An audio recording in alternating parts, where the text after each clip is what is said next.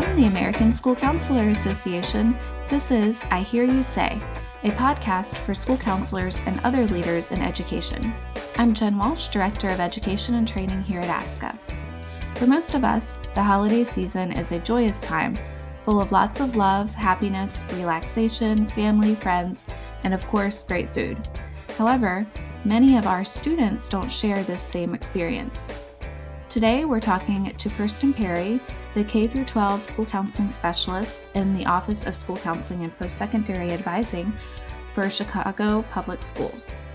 Kirsten was named the 2018 School Counselor of the Year by the American School Counselor Association, and prior to her current position, she was a pre-K through 8th grade counselor at Lawndale Community Academy in Chicago, Illinois. Welcome, Kirsten. Good morning. I hear you say that while the holiday season is a time of joy and cheer for most of us, some students may not have that warm, inviting experience that we look forward to each year. Yes. I had written an article about this time last year about this topic, and it did really resonate with me. And one big reason is that one of my very good friends is actually a grief and loss counselor, and her daughter had died at the age of 9. And I've watched my friend go through the grief process over the years. And in becoming a grief counselor, she's taught me so much about the topic of loss. And I think that that's an important topic to think about this year, because a lot of times the holidays can really amplify these feelings of grief and loss. So one thing my friend has taught me over the years is that there's really so many types of losses. And a lot of times we tend to just think of death as loss, but loss can be take so many different forms. So that could be things like divorce or separation or incarceration, military deployment, deportation, moving, someone's house burning down and losing all of your belongings. These are all kinds of losses. And during the holiday season, when you're a child or even an adult that's experienced any kind of loss like this, the holidays can really amplify those feelings. So even though for many of us, this time of year can be something that's really rejoiceful and spending time with our families, for other students and families, it can be a really tough time of year because you're thinking about how your life used to be and having to remember that person that's no longer with you or whatever happened that caused a significant change in your life. And so, just keeping that in mind, that not all students are having that pleasant experience over the holidays. Another student that comes to mind is actually when I worked at Lawndale Community Academy, and I had a student who came into school and was displaying a lot of erratic behavior, and we couldn't figure out what was going on with him. And then after speaking with his mom, I had learned that they were currently experiencing a temporary living situation where they didn't have anywhere to stay. And the student, I had found out, the mom told me that the night before that she could not find a shelter for them to stay in. So she had made up a reason for her child to be sick so that they could spend the night in the hospital. And that was about this time of year that happened. And so it really made me think about that over the break for some families, it could also be a time where you don't have that comfort that school can bring, where you have food, you have somewhere to go, you have that support system there for you. And so for some students, it could be a time of year where you don't necessarily know where you're going to sleep every day. And now being in the central office for Chicago Public Schools, not only have I had this experience with students working at the elementary school, but now at the district level, knowing that we have a population of homeless students, but also there are a number of students at the high school level that are homeless. And oftentimes there's a large percent of high school age students that are homeless who are gay, lesbian, transgender. And so, keeping in mind there's a lot of high school students who struggle with having a place to go and being displaced by their families. And so also keeping those students in mind. And then there's just so many other things that we might not always think about. The financial stress that the holidays can bring, family disputes, substance abuse, all these kinds of things can be happening during the holiday season. and could be things that our students are witnessing, before they come back to school that can cause them a lot of anxiety and stress. There's also things like community violence and theft. Right. So many good things can happen during the holiday season, but bad things can happen too. I actually had my own car broken into one year. I think it was the day before Christmas Eve. My car was broken into and my stereo was stolen. And happy holidays, but when I told the parking garage attendant, he said that I wasn't the first person that had happened to. So, but there is a lot of that kind of stuff that happens around the holidays too, and I do think it comes from that same place of financial stress and wanting to be able to provide for your families. And so, just keeping those things in mind. I mean, I think the majority of students have a pleasant experience over the holidays, but keeping in mind that even if it's just those 1, 2, and 3 students, that it's important that we acknowledge what they're going through.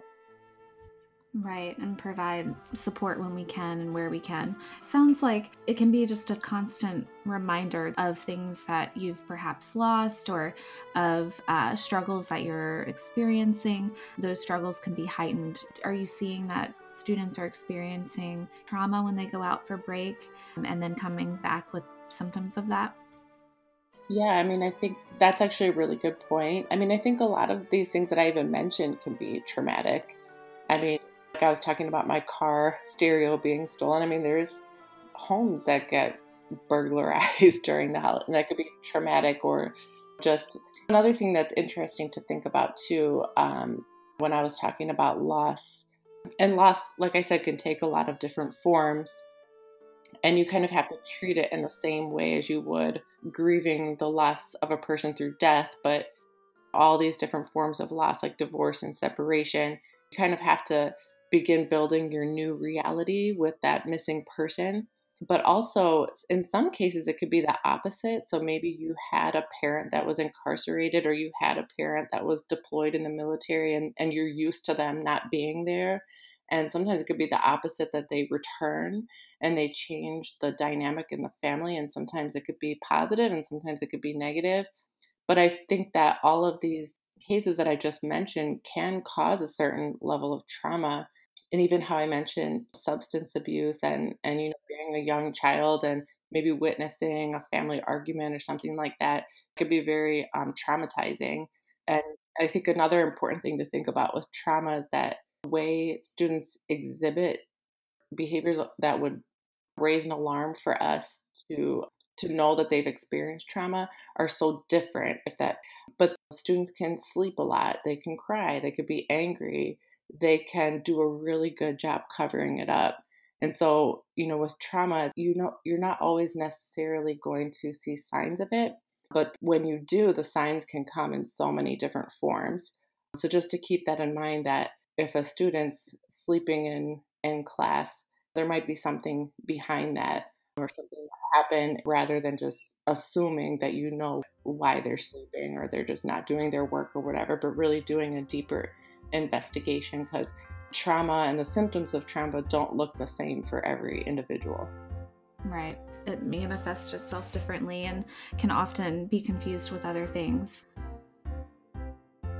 We'll hear more from Kirsten in a minute, but first, did you know that the American School Counselor Association offers a wealth of resources on how to support students struggling with anxiety, grief, and trauma? ASCA-U offers courses on these very topics. You can find these resources on our website, schoolcounselor.org, under the Professional Development section under the ASCA-U Specialist section. We also offer a variety of webinars on this topic and magazine articles, as well as journal and research articles.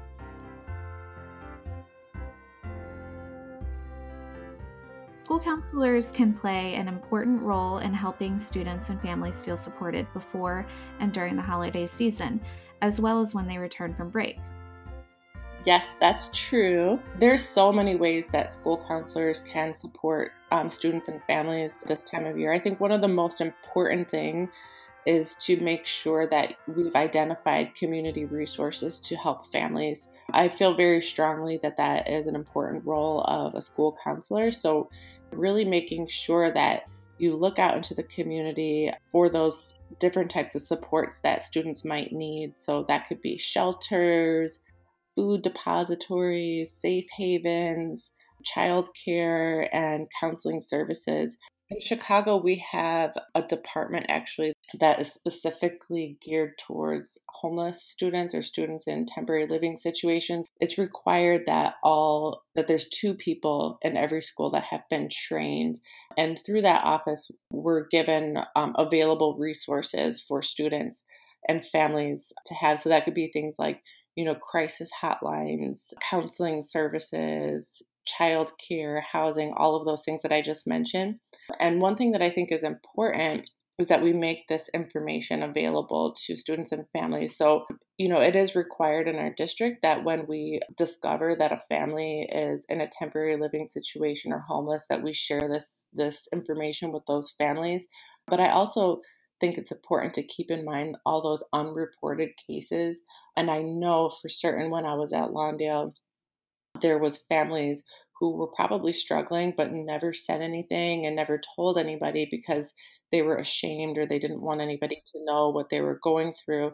So I think it's important to also not just share this information with families that are experiencing these types of things, but to make sure that you share it with the entire school community. So I know one thing that I would do this time of year is as we're sending home school calendars or things happening within the school this time of year, I would also include in that packet like a list of resources so that when these packets went home with all the kids, that families would get them. And so it's kind of an indirect way of making sure families are aware of resources that they have access to. So I think it's important to make sure families get that information. That's one way that I did it. Also, making sure these kind of resources are visible in the school. So making sure they're put on bulletin boards and, maybe your school website. Sharing it on social media is always a good thing. School has like a newsletter that you send home. And like I said, sometimes it's good to make it a little bit more discreet especially for families who might feel ashamed or students that might feel ashamed. Maybe it could be your general newsletter and there's a little small section of it letting families know who they could reach out to if they need help. And maybe, the school counselor corner, like these are things I'm here to support you with, and this is how you could reach me. And just making sure families have that information. This time of year can be a reminder to students of what they may not have, but it's also a time of year where people are feeling more generous. Another big thing that I did when I was at Lawndale is a fundraising. It was really amazing to me. I was at Lawndale for a little over 3 years and I was able to raise around $75,000. And I don't think that fully captures everything. A lot of that is actually dollar amount kind of stuff that was donated, but that doesn't include individual items. But what amazed me is that there's so many people that want to give, just a matter of asking and putting it out there. And sometimes people would just reach out to us and it wasn't anything that we sought out. People just reach out to us. But there's so many people that do want to give this time of year. And so really tapping into that. So we would do things like having turkeys donated and food baskets and coats and blankets. I know last school year we had a gift for every single student in the school. Oh my goodness, that's awesome. Wow. And that really made us feel good to know that even if a student, might not be getting a gift, we know when they're at home that we know that they at least every one student got at least one gift that they could open. And it's also not singling anyone out again to make sure that we're sensitive to, embarrassment and shame that some students and families may feel. Right, right. Yeah, so definitely, tapping into that and sometimes those little things can make a big difference in a child's life. Can you talk a little bit more about tips on how to locate these resources within the community? I know that you mentioned that in the Chicago Public Schools, each school has to have 2 people trained. But for schools that may not have that type of district level support, any tips on how to do that? Yeah, so like I said, the district would provide us with one pagers of resources. But even in Chicago, being such a large city and each community is so unique and has its own unique resources, that I would go beyond that list that was given to me. So sometimes just doing your own research and getting on Google and compiling your own list. And I've definitely done that as well. In Chicago, I worked in 3 different communities, and they all had unique resources within each community. So I would say that for school counselors, working in suburban or rural areas or in districts that maybe don't have lists that they provide, just to do your own investigation. I think another important thing nowadays is even, taking advantage of the internet and what the internet can provide. So I know I had mentioned my friend earlier who was a therapist, but she does virtual therapy as well. I don't care where you live. Sometimes going to a therapist is very inconvenient. And so just, also taking advantage of those kind of resources if families need that kind of support and maybe it's too far from home or it's too inconvenient, really taking advantage of the internet and services that can be provided virtually. And definitely crisis hotlines are always a good way to go if you really just don't know. I actually used to volunteer at a crisis hotline, and they have a database that they work through. So they have access to all resources, not only in your state, but throughout the country, I believe. And so really taking advantage of those hotlines they usually have. If you're looking for a resource and you don't know where to find it, when in doubt, call a hotline because they have access.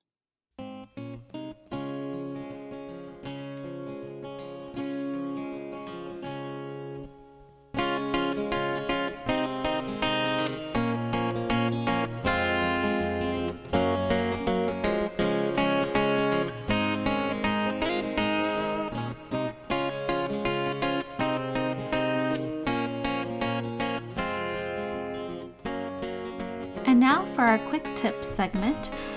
Can you provide a quick tip on how best to support students when they return from break? Or perhaps a quick tip on how central office can support school counselors in supporting their students during the holidays? Yeah, so I think one really important thing to think about when students are returning is any of those students that you have identified before going on break as being potential students to maybe not have a great winter break. So maybe, your homeless students, if you have a student who lost a parent or a sibling or grandparent or someone very close to them, to make sure you check in with those students. And I know I mentioned homeless students, but I think for me, coming from a grammar school, I think about little kids and their parents, but for high school counselors out there to think about if you know those students who don't have a stable home to stay in over the break, and you know who those students are, to make sure that you are returning from break, that you check in with them and see how they're doing. And I think it's also important to think too that sometimes kids don't want that attention and they don't want people to know that you're checking in with them. You need to, depending on the student. Some students are okay with it and other students are not. Maybe thinking of discreet ways to do that, and also checking in with their parents if it's a younger child or an older child.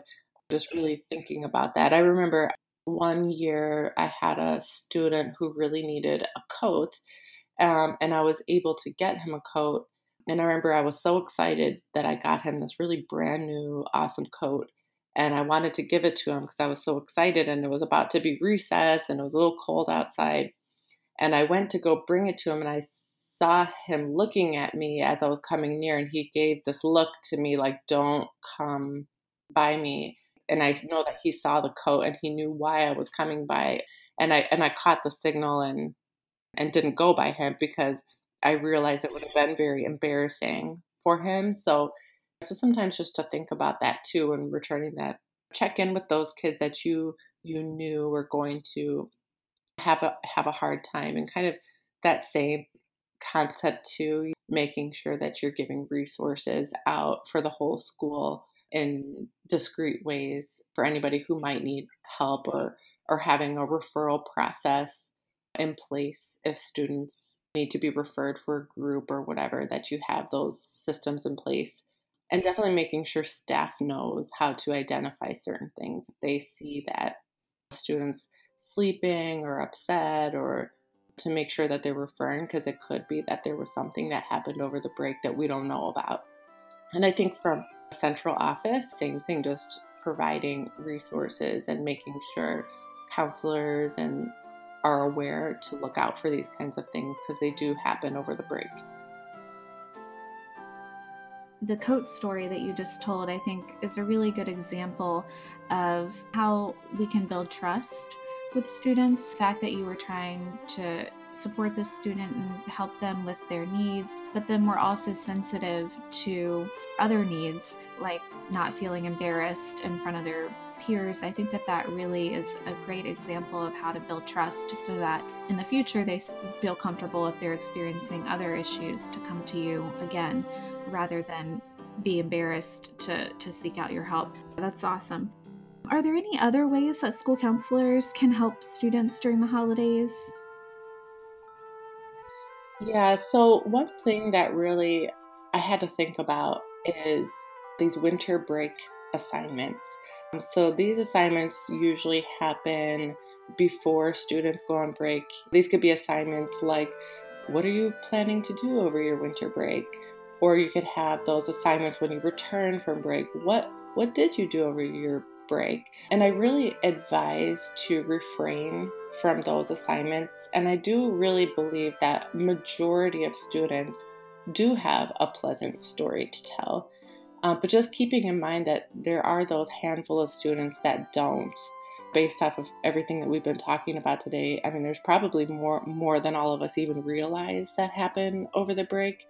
And one bit of advice that I have is rather than coming back and talking about what you did over the break, maybe instead doing something like a return to school, and let's celebrate what we're going to be doing moving forward, and making it more like a big welcome back to school type of thing. And I think that if you think about those kids that maybe didn't have somewhere to go, or had a very unpleasant experience, and then coming back to school and there's a big welcome back, that's going to benefit all students. And so I guess kind of keeping that in mind, though the majority of students probably do have that good story to tell, there is that handful that don't. And so how can we kind of reframe how we do those assignments? And I think doing a welcome back is a way that you can make all students excited, including that handful of students that didn't have the best time. So kind of thinking about refraining from those assignments. And I think something a school counselor could do is help teachers to see that, so that those type of assignments are not given. And then, of course, like I said, having a referral process, or being aware of student needs. And there can be so many different needs: students suffering with grief and loss, or having their parents get divorced, and those types of things that can be really amplified by the holidays. If your parents are divorced and you're used to having them together, and suddenly it's not like that anymore, but really paying attention to the different needs of students.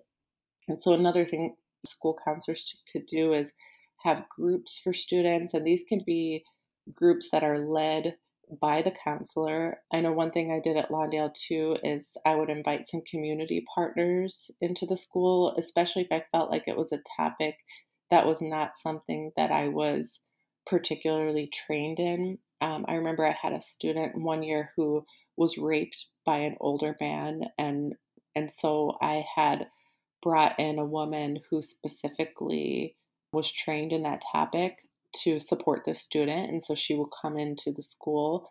So sometimes reaching out into the community, and helping to match students with those resources. And, some families or students don't want their students to receive services in the school. So sometimes matching them with outside services. And like I said earlier, really taking advantage of the internet, and virtual therapy.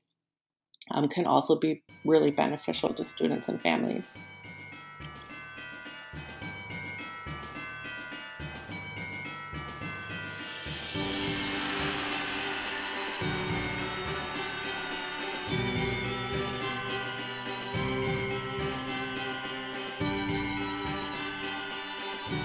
We close each segment with sharing something that gives you hope. So during this holiday season, what gives you hope? That is such a good question, and it's such a hard question to answer, to think about one particular thing. Really it's these younger kids that give me so much hope. I look at everything going on in the world and I see these young kids out there with their new ideas, their fresh perspectives. Really gives me hope for the future. My son is actually in college and he's studying social entrepreneurship, which is basically forming a business to do social good.